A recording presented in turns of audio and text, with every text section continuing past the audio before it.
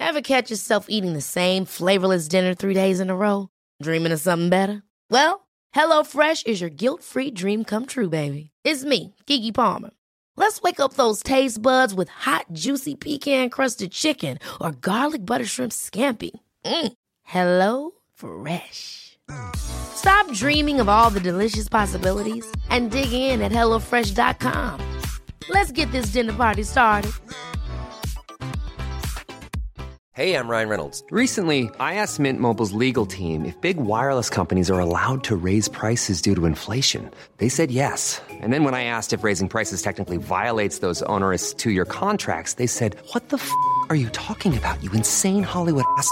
So to recap, we're cutting the price of Mint Unlimited from $30 a month to just $15 a month. Give it a try at mintmobile.com/switch. $45 up front for 3 months plus taxes and fees. Promo rate for new customers for limited time. Unlimited more than 40 gigabytes per month. Slows full terms at mintmobile.com. Hey, I'm Ryan Reynolds. At Mint Mobile, we like to do the opposite of what Big Wireless does. They charge you a lot, we charge you a little. So naturally, when they announced they'd be raising their prices due to inflation, we decided to deflate our prices due to not hating you. That's right. We're cutting the price of Mint Unlimited from $30 a month to just $15 a month. Give it a try at mintmobile.com/switch. $45 up front for 3 months plus taxes and fees. Promo rate for new customers for limited time. Unlimited more than 40 gigabytes per month. Slows full terms at mintmobile.com. Scoop B Radio. Welcome back to the 450 podcast. As usual, I'm your host, Adam Taylor. We're now part of CLNS Media. Make sure to go check those guys out. It's awesome to be a part of that network. And today I'm joined by Scoop B Robinson. Everybody knows Scoop. He's been dropping hot takes on Twitter for a long time now. Some of those takes are spicy hot. How you doing today, Scoop? Man, I'm doing good. Thanks for having me, my brother. Happy to have you, bro. Happy to have you. Not much going on in this weekend with everybody being shut down.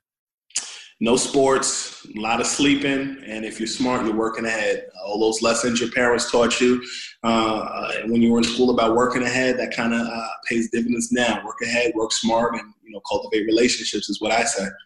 It's exactly what I'm trying to do, man. Exactly what I'm trying to do. So looking at what you've been doing over the last week or so, you've been doing like a Lakers week on your podcast, right? What have you been looking at in terms of the Lakers?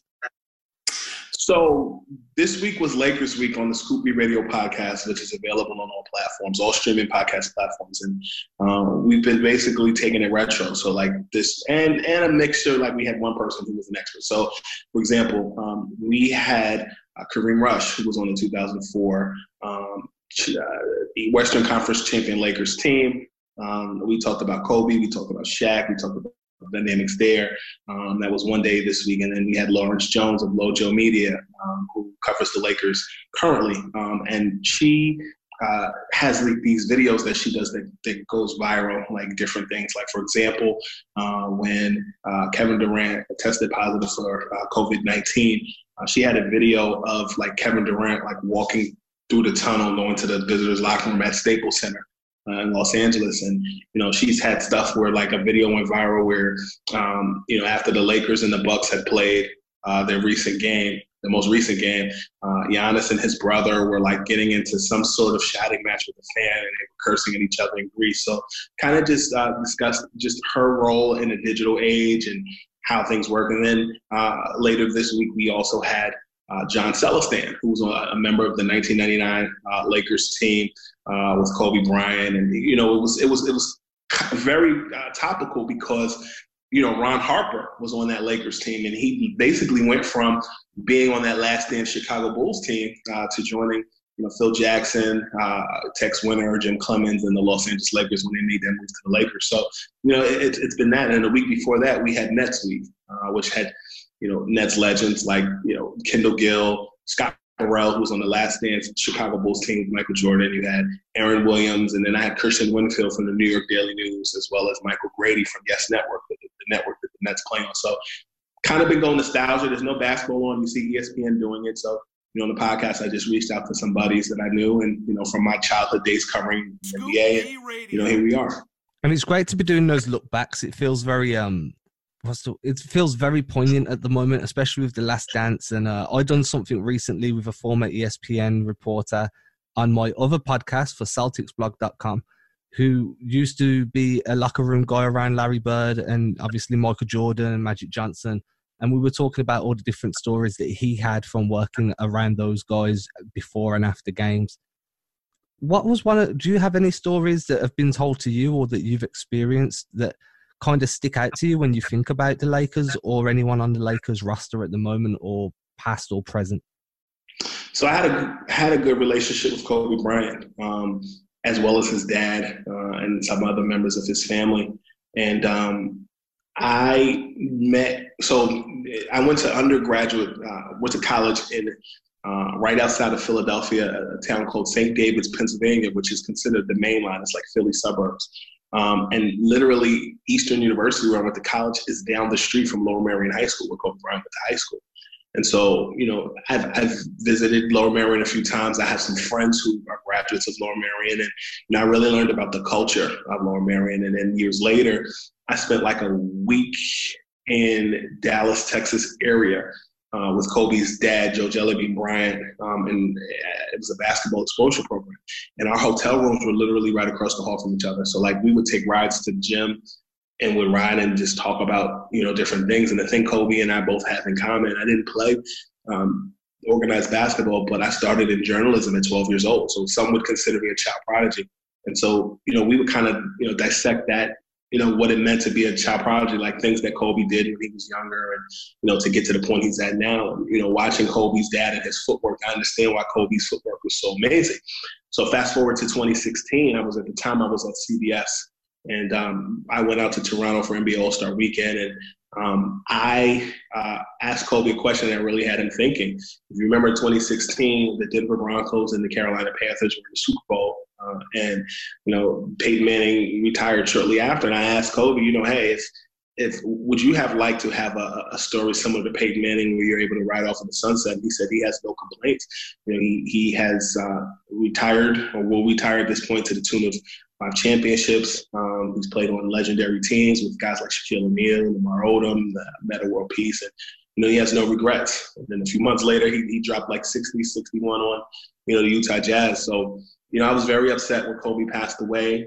I actually had gotten a call that morning from someone in Los Angeles, and I picked up the phone and tried to call Kobe. The phone just kept ringing. I had his number, and there was no answer there.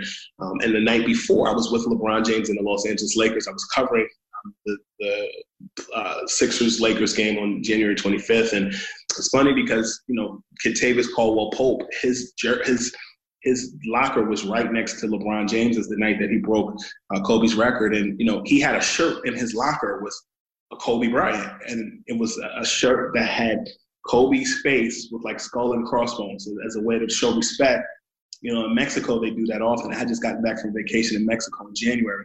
So I understood the significance of, respecting players. And, you went around that locker room. I talked to Kyle Kuzma about, the comparisons between Michael, Kobe, and Magic Johnson, as well as LeBron. And he said, you should embrace the individuality of both players. And, I'll end on the Kobe note with this, in this question, because I don't want to be long-winded, but, that night that the Lakers played the Sixers, LeBron shouts in the locker room, "Yo, we're not going home tonight. We going home tomorrow." And that's significant for this reason.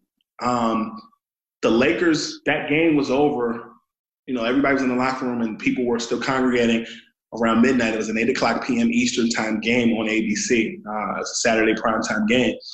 LeBron and Kobe Bryant spoke on the phone that night.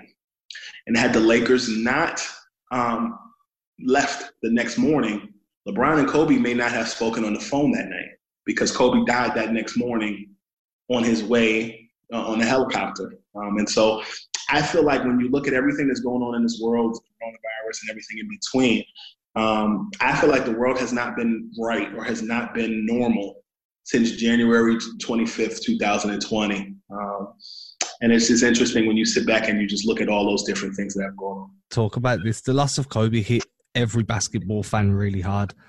It hit the entire world hard. He transcended the sport in so many ways.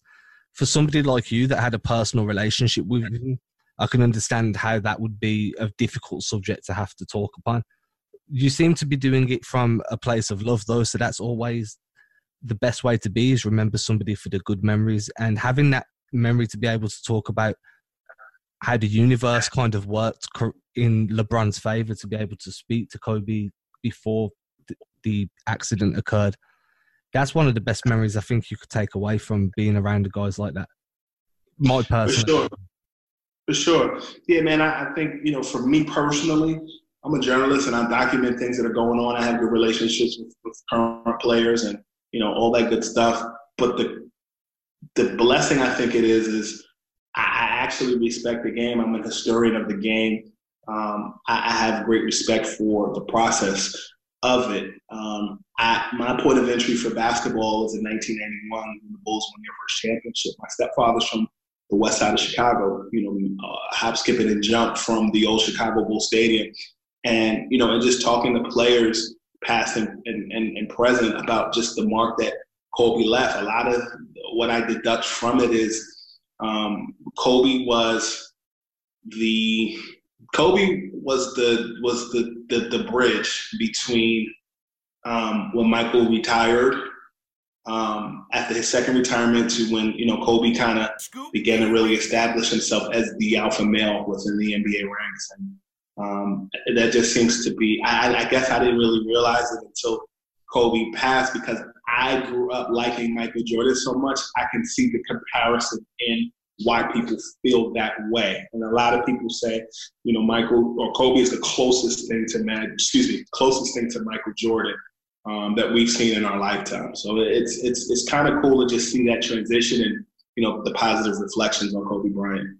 I can see where people come from with that, the drive to win and the ability to put a team on your back and make sure that you can score the buckets that need to be scored down the stretch when the spotlights shine the brightest. Talking of Michael, and obviously we're talking about the Lakers as well. A lot of, obviously with the release of Last Dance, one of the main topics of discussion has become who's the GOAT. Now, do you subscribe to that? Personally, the way I look at it is these are two different players that play two different positions and do different things on the floor, and they're both exceptionally great at what they do. Are you a guy that takes one player over the other in the GOAT discussion? Are we discussing Michael and LeBron? Yes, sorry, I should have clarified that. Yes, Michael and LeBron. I think Stephon Marbury kind of put it best on my podcast recently when he said Michael is in a different conversation as far as GOATs go. I think a lot of things that players just automatically get now is a byproduct of what Michael, or the infrastructure he created. I mean, you think about, I'll even take it a step further back. Magic Johnson spoke to me about this during All-Star Weekend in February. He said, you know, to this day, one of his biggest regrets is that, you know, he did not sign a contract with Nike, or he did not get stock options, because at that time, Nike wasn't offering the type of contracts that, you know, they're offering now, and they offered him some money and stock options. Imagine how much a richer man that Magic Johnson would have been. So I fast forward to Nike. You look at Sonny Vaccaro, the guy who was responsible for signing Michael Jordan to Nike, and what he did. Sonny was also instrumental in getting Kobe and Kevin Garnett and Tracy McGrady to sign with Adidas, and, you know, LeBron James' $90 million contract with Nike back in 2003. Michael and his signature shoe was revolutionary. Everybody wanted to be like Mike. And in today's day and age, a lot of people have their own signature shoe. I've said this on other shows. You look at the Philadelphia 76ers, Tobias Harris, you step into the Sixers locker room and you look at his area with the shoes, where they keep their shoes. I guess you could call it a Foot Locker, if you will. Everything is Kobe Bryant sneakers in his area. And, you know, I think that, you know, in today's day and age, if it wasn't for Kobe, Kevin Durant and Kyrie Irving and their wacky shoe collection with just creative colors and more wouldn't be a thing if it wasn't for Kobe. You know, so Michael passed the baton on. LeBron James and the sneaker contract that he had, you know, they were looking for the next Michael. You know, at that point, Kobe wasn't with Nike at that point in 2003, so they were looking for the next, you know, big shoe guy. So I think when you look at just the significance and the contribution to culture, Michael was one of a kind. Now, when you talk about basketball, Kobe played like him. He stuck out his tongue like him. He bunched up his shorts like him. He chewed gum like him.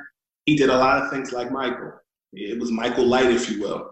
And if Kobe had not lost 2 of those championships in 2004 and 2008, I think it would be a stronger conversation because everybody likes to base things off of championships. So be it. But when you talk about LeBron James, I don't think that's a fair comparison for a couple reasons. Number one, LeBron is more Magic and Oscar Robertson than he is Michael Jordan. In my opinion, and I tweeted this like last week, LeBron is a more muscular Magic Johnson with a better jumper. I think, though, in this context, and this is point 2, LeBron James is the Michael Jordan of this generation. But but I also think he's almost like a Bo Jackson. Has a Bo Jackson influence in the NBA. He's one of a kind. He's just an athlete. He's literally somebody with Karl Malone's build with guard skills. That's not normal. So I think oftentimes when people like to make these GOAT comparisons, Michael Jordan is a well-done steak. LeBron James is closer towards the end of his career. I'd imagine he's still medium well. The steak is not well done. I don't think you can fully make a comparison until LeBron retires. And there are some things that LeBron has done that Michael has not done. LeBron's been vocal about civil rights. LeBron has built schools. LeBron has been outspoken about things that have gone on in the U.S. government as it relates to U.S. President Donald Trump. Michael has been, silent about those things at a different era. So I just think that, I go what Kyle Kuzma said to me back in January. He said, you have to appreciate people's greatnesses because these people aren't around forever. I don't think you have to compare those guys. They could just be great in their own era. I like that stance. I like looking at it from that, you're the best from your era. To me, that's paying homage a lot better than just trying to compare everybody and judge who's better at this and who's better at what. And I like the way... And I still take it to the point that Magic, and I keep saying Magic, LeBron and Michael are not easily comparable because Michael and Kobe are more of the same player. LeBron can score, but he's more Magic. He likes to pass first. I've always looked at it. Magic's a great comparison. I've always looked at him as like a Magic. Pippin's another guy that I feel like he's more like Pippin than he is like Mike. And Pippin was a better defender than Mike, and a lot of people don't want to talk about that. Pippin was a very, very good defender. Growing up when Pippin was playing, I was still fairly young, so I was more interested on who had the ball in their hand and offense.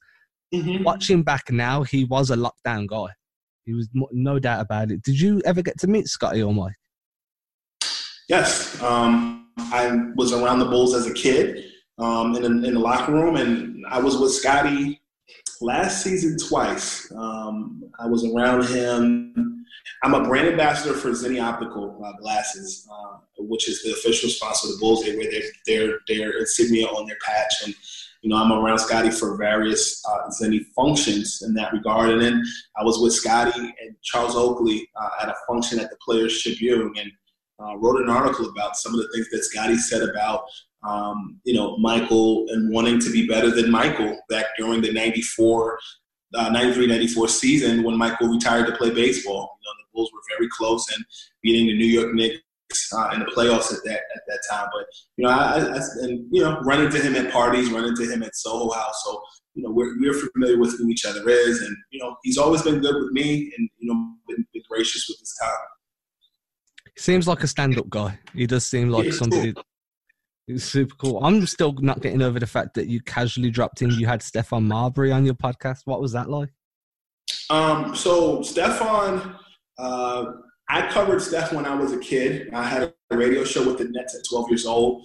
And at that point, 99 season, I was like almost 13 at that point. So, we remember each other from those days. And, my uncle was a mentor of his years ago in New York City leagues called Citywide, which anybody who came from New York City knew my Uncle Billy. And my Uncle Billy was one of the guys who was instrumental in introducing me to the game of basketball. So when Stefan and I talked, it was really just a continuation of where we left off as a kid.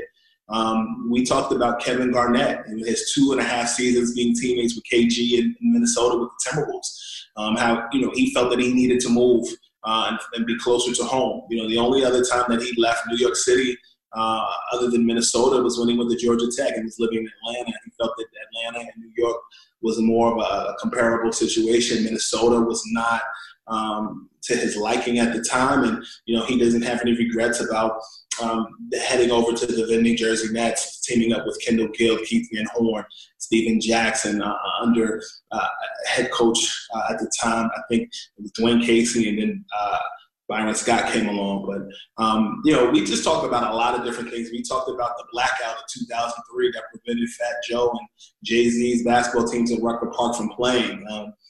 We just discussed a lot of just basketball things, both on a professional level, grassroots. We talked about COVID-19. We talked about, how the U.S. is handling it versus China and how they handle it. This is a lot of wealth of information. It's good to catch up with Stefan.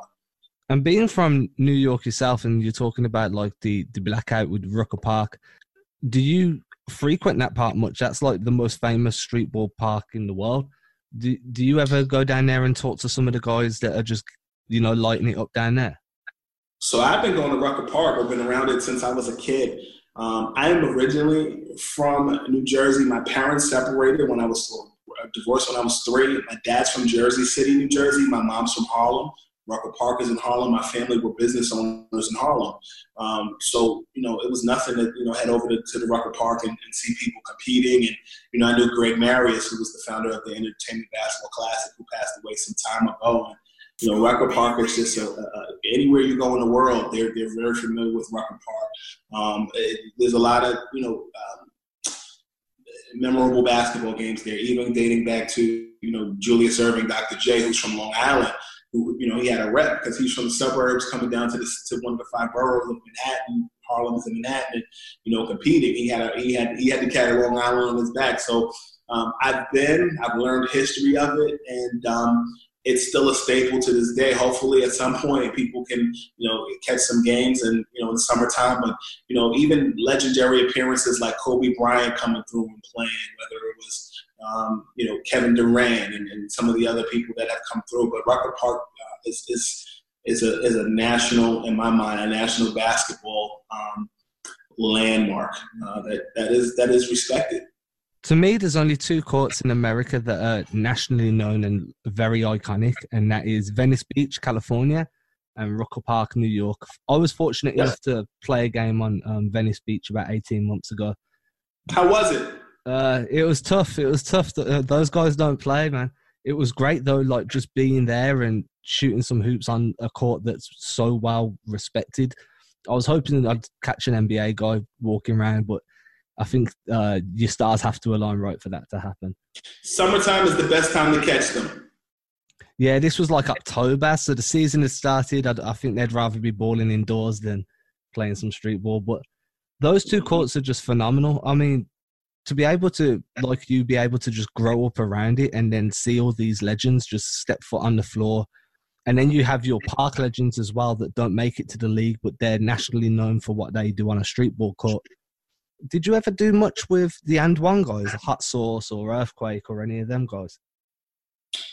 I've done some partnerships with And One on a business level as it relates to just, it's funny you mention that. Now that I remember, I just played with Hot Sauce a few months ago. I played in a celebrity basketball game in Tallahassee, Florida, FAMU, Florida agriculture, mechanics. I can't remember what it's called, but it's an agricultural school. And Hot Sauce was on the team that I was playing against. I was on the team with Maurice Spates, who was on the Golden State Warriors. And at one point on a mismatch, I had to guard Hot Sauce. And Hot Sauce had sweatpants on. And I'm looking at him like, you got the jersey on, you got the shorts on. So at some point, he was getting ready to do his move. And I stepped up because I'm about to guard him. Then I looked at him and I said, oh, snap, I know who this is. I said, you got it, Hot Sauce. And he started laughing while he had the ball. Because he wasn't going to embarrass me today. That guy to me was one of my 4 basketball idols growing up. We don't have many indoor courts out here. Everything's outdoor. So right. I spent my formative years just studying Hot Sauce's game on Andwang tapes and when YouTube came. So to me, that you doing that is like, that's a big point of jealousy for me, you getting to play against him. Man, I'll tell you one thing. I get that often from people, and I know you mean it in good spirits, but, you know, the thing about, you know, where I'm in life and where I'm going, where I've been is like, man, I'm so thankful every day because sometimes there's so many things that happen at one time. Like, when you ask me about Hot Sauce, I'm like, wait, I got a Hot Sauce story somewhere. Oh, yeah, but like really and truly, man, I'm so thankful for the opportunities that, you know, have come my way and, you know, and to be able to pass on that wisdom to people who are younger than me. Like, I'm at that point in my life. So when you play against Hot Sauce, please call me and let me know because I want to hear that story. Oh, you've got it, man. I'll be keeping that in the memory bank. And hearing about Maurice Spates, that's the second time today I've heard his name mentioned to me on a podcast. That's my dude. I was just taught about 3 hours ago, I was just on a podcast with Corey Sanders. You know Corey? That name sounds familiar. Former guy from Rutgers, Florida baller. He's playing out in Europe at the moment, but he was telling me how he's just been working out with Maurice the last few weeks at some pickup games. So that's crazy how his names came up twice on 2 separate podcasts with 2 separate people. Yeah, Mo is doing his thing right now. I know he has an AAU team, and I had Mo on Scoop B Radio like a month or 2 ago, and just a wealth of knowledge. Definitely a very good guy to talk to. And yeah, man, Mo is that dude. He always looked like a proper enforcer on the court, though, right? He was like the typical, if you push my player, I'm going to throw you through the stands sort of guy. And you know what's crazy? What's crazy is when we were playing on the team, like, obviously me and him were the big men on the floor. At times, he and I were both grabbing rebounds and pushing the ball up on the break. And Mo was taking threes. Mo wasn't trying to dunk. He was taking easy layups, taking threes. He didn't want that smoke, brother. Against you? No, we were on the same team. Okay. But he was he's a great guy. I mean, from what I've seen about him playing through the league and that, he's always been. He was brought in as a veteran presence towards the end of his career as more of a glue guy, which speaks volumes to a guy when he's being brought in because of what he can bring to the locker room rather than what he can bring to the hard floor. For sure. And you know, it's funny because I told him this on the podcast. I said, yo, they really need to do at some point a 30 for 30 on that Sixers team from like 2005 to like 2008.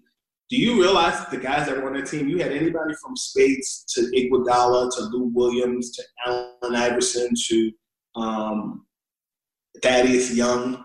And look at how those guys have done individually after their Sixers playing days. Like that team, you know, you look at Lou Williams, 6-man, that's doing this thing and was the Clippers' best player in LA last year and didn't even start, came off the bench. Like that team are guys full of workhorses. You know, Iguodala getting that new deal when he ended up being traded from Memphis to the Miami Heat. And, you know, at the age that he's at and, you know, being an MVP during the 2015 NBA Finals, like that team has a lot of talent and it would be interesting to see if they do a 30 for 30 in all actuality. It was pretty cool.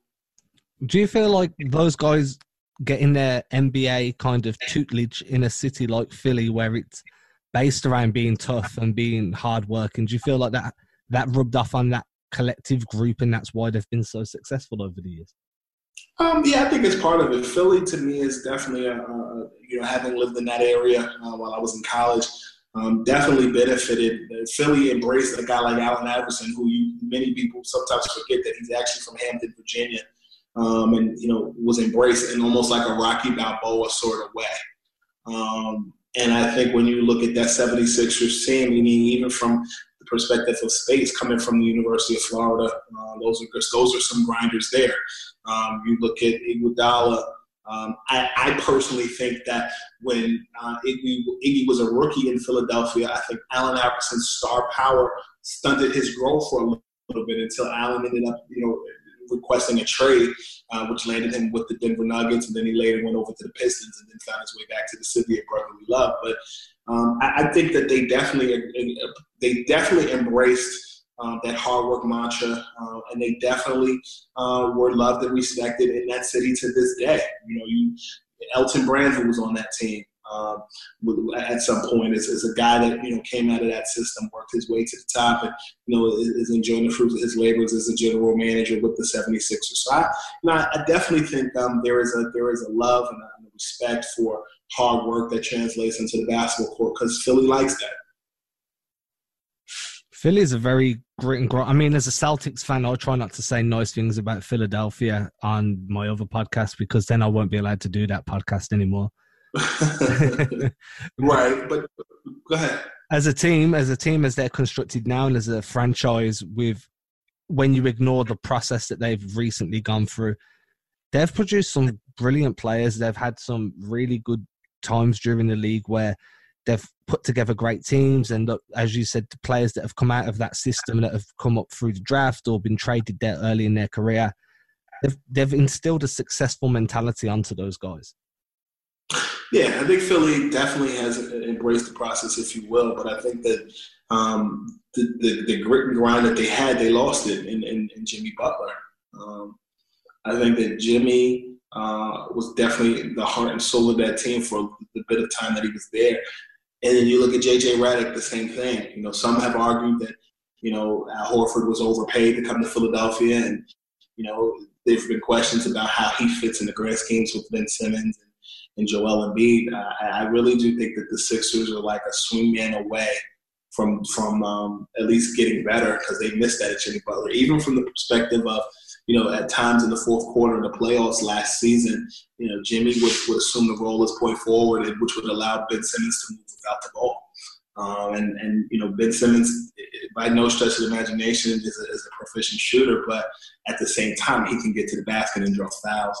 So I think that was an added bonus, having a guy like Jimmy Butler in the fold in Brett Brown's system. Even from a defensive perspective, many people pay attention to how great of a two-way player Kawhi Leonard is, or was, and still continues to be.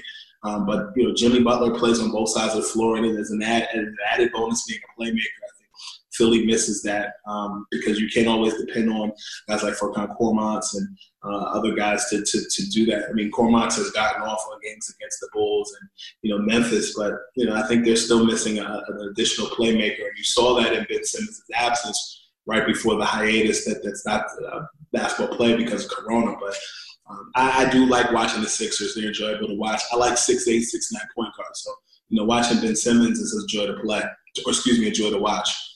Ben Simmons is phenomenal on both ends of the floor as well. His defense is great. I feel like once he, and this is just this is just saying it for the point of saying it at this point. It's said everywhere. But if he does develop a respectable 3-point shot, the league needs to watch out, because he's got every tool in the box apart from that jumper. Yeah, I mean, it's a process. You look at Giannis Antetokounmpo of the Milwaukee Bucks. Like, people are starting to respect his jumper more. I remember watching that game in December when the Bucks and the Lakers played against each other in Milwaukee, and people didn't expect Giannis to shoot that well. I think he hit 6 3-pointers in that game, if I'm not mistaken. I couldn't tell you off the top of my head without seeing the box score. It's all good. But I think when you look at Giannis, that was one of the things that people looked at. It's like he was a quick power forward that could, distribute the ball. Who could, early in his career, Jason Kidd had him running point. Now he's a swingman, and he's able to, and he still fills up a stat sheet, no problem. To go back to the point about Ben Simmons, when Ben gets a three, a steady 3-point shot, or just a steady jumper at large, I think he's going to be a problem. You saw that with Jason Kidd early in his career. He struggled with his jumper, but when the Mavericks won the NBA Finals in 2011, Jay Kidd was spot on. So it'll come. It just comes at different points and different ways for different people. And this kind of brings us back full circle. We've spoke about how Kobe picked the torch up from Michael, and then LeBron's kind of continued that from Kobe. Who do you think the next guy in line is to take the torch from LeBron? Do you think it's AD, or is it Giannis? Is it Luka Doncic? The answer is I don't know. And the reason why I don't know is because I think there was this lull when Kobe was getting ready to pass the baton where people were like, is it going to be KD? And I think there were a couple of seasons where, he had toe injuries and foot injuries, and then he ended up finding his way at Golden State and, during the same point in which LeBron had his dominance. So I think we're at this point where it's like it could be a myriad of different people. It could be Giannis. Do you still give the crown to Kevin Durant? I think it's going to be very interesting to see what he does in Brooklyn next season.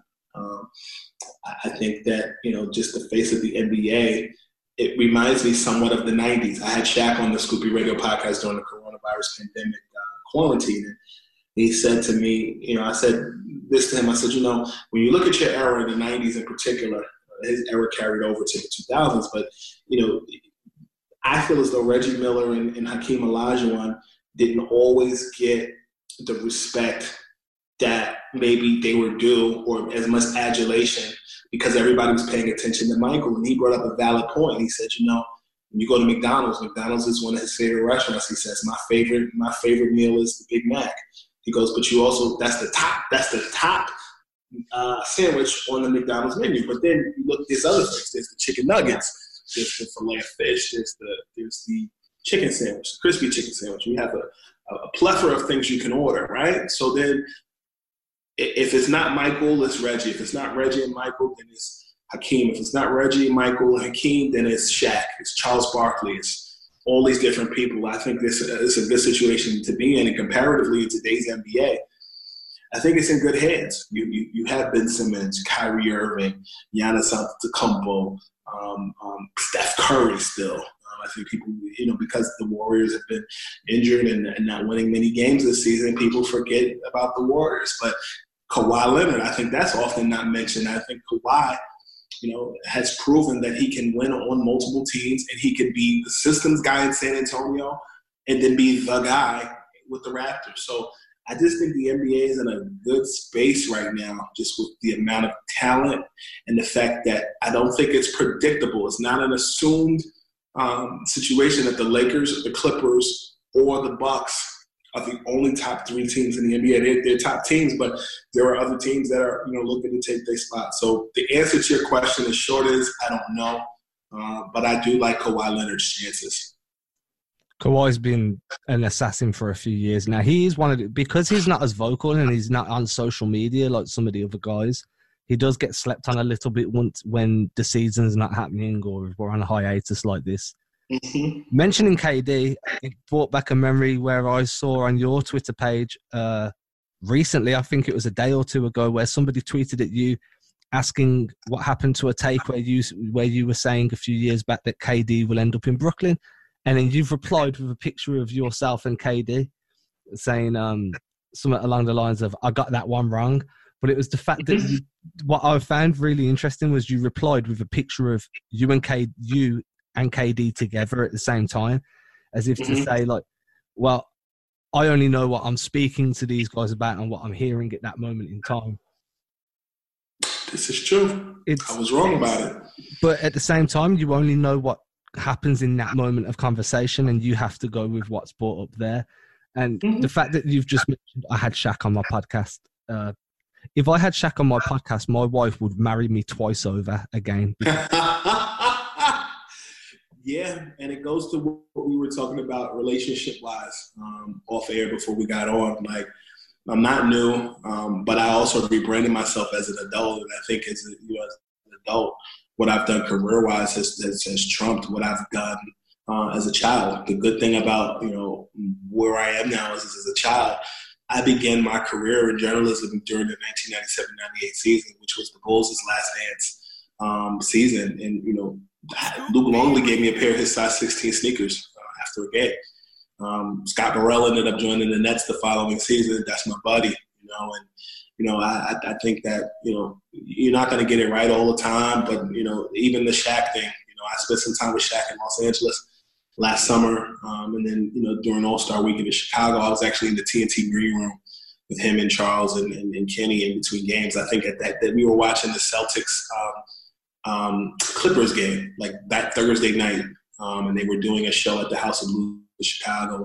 Shaq and I talked about, him coming on the podcast at some point. I thought it was going to happen this summer. It ended up happening, in March, and it was a blessing. We talked about a lot, anything from, comparisons between Kobe, Dwayne Wade, LeBron James, to, what he thought about Tom Brady joining the Tampa Bay Buccaneers. So, definitely a blessed experience. I've had his mother on the podcast a couple of times, and, to add Shaq to the equation, it's definitely just relationship building, and that's what I'm about. And that guy's a legend. To be able to have that relationship form over that time and to have a relationship with his mother, and I'm assuming you've got that with his friends as well, because obviously you're in those circles where they slowly become your friends at the same time. Mm-hmm. It's crazy to think about. It's awesome that you're in that position, but it's mind-blowing at the same time that for you, what you're saying is so easily casual. Like, oh, well, when I had Stephon Marbury on last week, I had Shaq on the other day. I'm probably going to be drinking beers with Kevin Garnett in 2 weeks' time.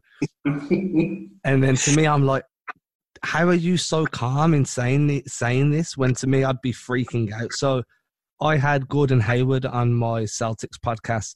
Good player. Fantastic player. One of my favorites this year, especially. I was freaking out for a month after that happened. I only stopped talking about it. Well, I'm talking about it now, so I'm still freaking out now. It's still happening. Congratulations. That's what's up, man. Yeah, man. But obviously then to me, I'm like, my wife's like, you got Gordon Hayward, now you need to get Shaq. And now I'm like, wow. And then you're like, I had Shaq. I'm like, this is amazing to me, how casually it is to you, because it's become normal. It's become normal, but I also think I keep saying it to everybody is, I'm not new. So I think just, when I was a kid, that was a big deal. Being in the locker room with 6'7", 6'8", 6'9", 6'10" guys and hearing conversation with 20-year-olds that I probably shouldn't have been hearing at 12 years old, and in a locker room. And, I just remember, my time, like I was telling my baby sister this, she was 1 year old when I started. So, I'm in year technically 23. So you do the math, she's 24. But I was telling her, when I was a kid going in the Nets locker room, I used to have a backpack and I would fill it up with power bars and take them with me to snack during lunch. And how, you'd have sweatbands and like headbands and sneakers, and people give you things. And, those memories, nobody can ever take that away from me. But, some of the things I remember as a child is, being in a locker room with Woj, Adrian Wojnarowski, when he was at the Bergen Record newspaper in New Jersey, and I was a kid, and seeing, Chris Broussard when he was at the New York Times covering the Nets and the Knicks, and then going to the visitors' locker room and seeing, Stephen A. Smith in the visitors' locker room, covering the Philadelphia 76ers for the Philadelphia Inquirer, and then, having conversation with Allen Iverson and Jim Jackson, and, all those guys that were on that team under head coach Larry Brown, and, it was crazy because, when I finished those 2 years doing that as a kid, I went back to being a high school student, and then, Facebook came along and Twitter came along. So I'm reconnecting with a lot of these guys, through Facebook, and they remember me. And then, we exchange phone numbers. So it's this process. I think my parents were, driving me and getting off work and then coming with me, to the arena, sitting and waiting while I was getting that stuff done. All that stuff was a process. But, I never stopped dreaming. I never stopped working. And, here I am. I'm still a work in progress. But I think the other reason why I'm so casual about it is because nobody likes an asshole. Why brag about That's it? Why true. not? That's true.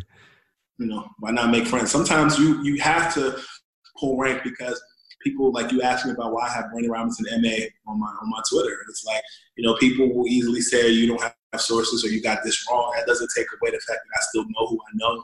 And I move around the way I move around. But, every now and then you have to slide your credentials on the table and remind people who the hell you are. But for the most part, I'm pretty even keeled and just try to get along with everybody. And that's the best way to be, man. And that's probably why you've been so successful, is because you're doing it that way. Sometimes people do put you in a position where you have to be like, well, this is who I am. This is who you are. So, pay homage where homage is due. Right. But, your work should always speak for yourself. And I think that's the biggest takeaway from where I am now. I'm not where I want to be. I'm not satisfied with where I am. I want to keep going, but I think during this time, during coronavirus, I've been really reflective on just a lot.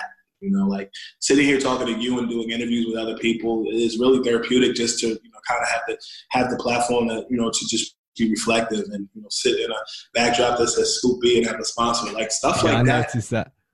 It's not you should take that stuff for granted, but that's hard work. That's sleepless nights. That's dreams and nightmares, as Meek Mill would say. Yeah, I mean, I'm kind of going through that dreams and nightmares phase myself right now. So I'm working 9 to 5, coming home, doing my studies, seeing the family, and then 9 p.m. till 2, 3 a.m., that's basketball time. That's podcasting, that's writing, that's breaking down film. It's reaching out to guys on LinkedIn, on Twitter, on Facebook, however I can get in touch with people. And you put in that work, and then you slowly start to see that work pay off. And then eventually, hopefully, that nightmare goes away and the dream starts to be around a little bit more. And as the great Rick Ross was saying, whip and work. Hallelujah.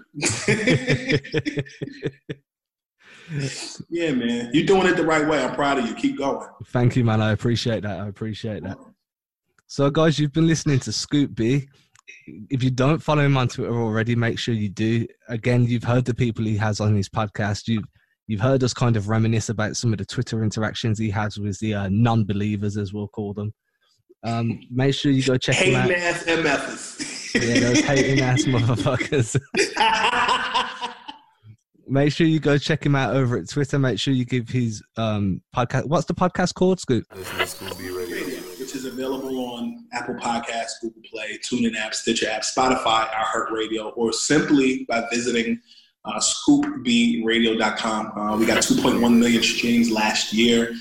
We've had anybody from Mark Cuban to DJ Khaled to the voice of Siri to Shaquille O'Neal, Charles Barkley, the rapper Too Short, just a variety of different people. And I'll add this, if I may, that we're rounding up, you know, the rest of this month, and we're actually getting people who are experts on things like housing and stocks and how to kind of invest in those things with the uncertainty of what's going on in coronavirus. So we're not just sports, we're not just basketball. Like, we really, you know, hold on to the whole gamut of different things. And I think that's something that this podcast offers you that many others may not. Bringing value in a time where people need to know what holds value. It seems to make sense to me.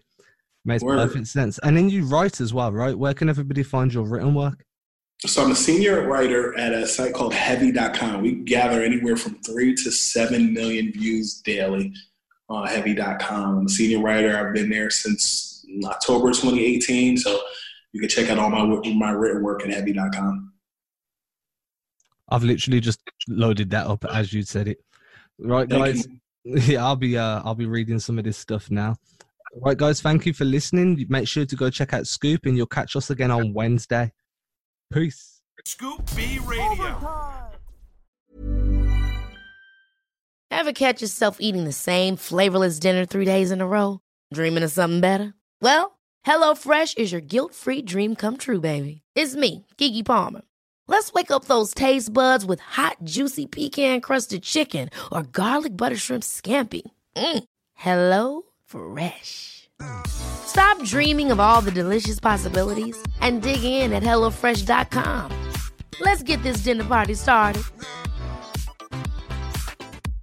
Hello, this is Danny Pellegrino, host of the Everything Iconic podcast, and I'm here to tell you all about Splash Refresher, because hydration is mandatory, but boring is not. Now, I love my water, but if I don't spice it up, I'm not going to finish what I took out of the fridge. That's why I love my Splash Refresher, which is flavorful, delicious, bright, hydrating, and 0 calories. The wild berry flavor is my fave.